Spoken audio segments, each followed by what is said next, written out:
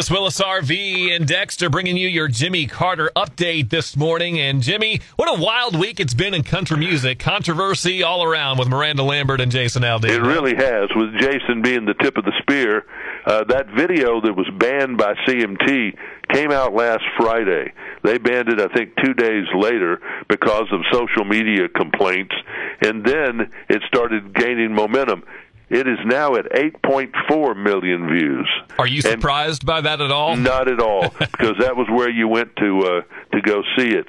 Now, this morning, I watched South Dakota Governor Kristi Noem tell Jason on one of the shows, you can come up here and play the song on the front yard at the governor's mansion. Oh, wow.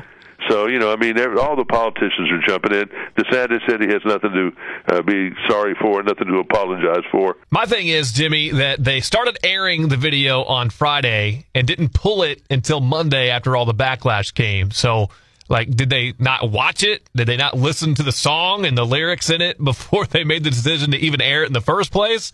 It just seems kind of cowardly to pull it after you made the decision to run it in the first place. The song has been out since May. No one said a word about it.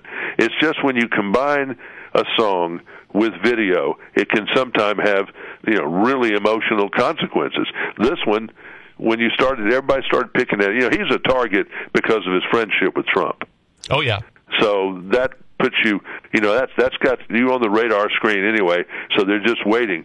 A lot of people have complained about the location of the video in front of the Murray County Courthouse. I've lived in Nashville for, 40 years. I didn't know there was a lynching that took place there in 1926 or something like that, or that a race riot took place there in 1946. It's not something exactly on the Chamber of Commerce tour guides.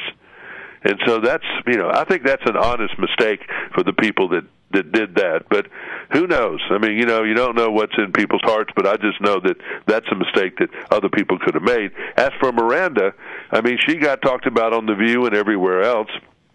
And I think it's really nasty that some people called her a Karen and a modern-day Wicked Witch of the West and all this kind of stuff.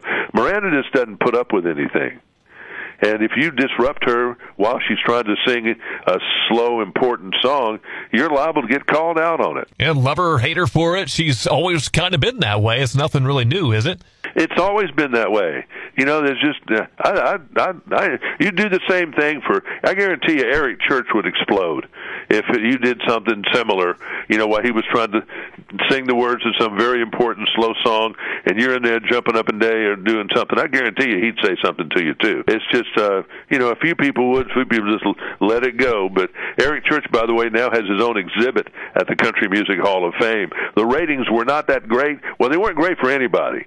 All these networks are down because they're in reruns, but CMA Music Fest, 3.5 million. If you go back 10 years, they had 8.1 million.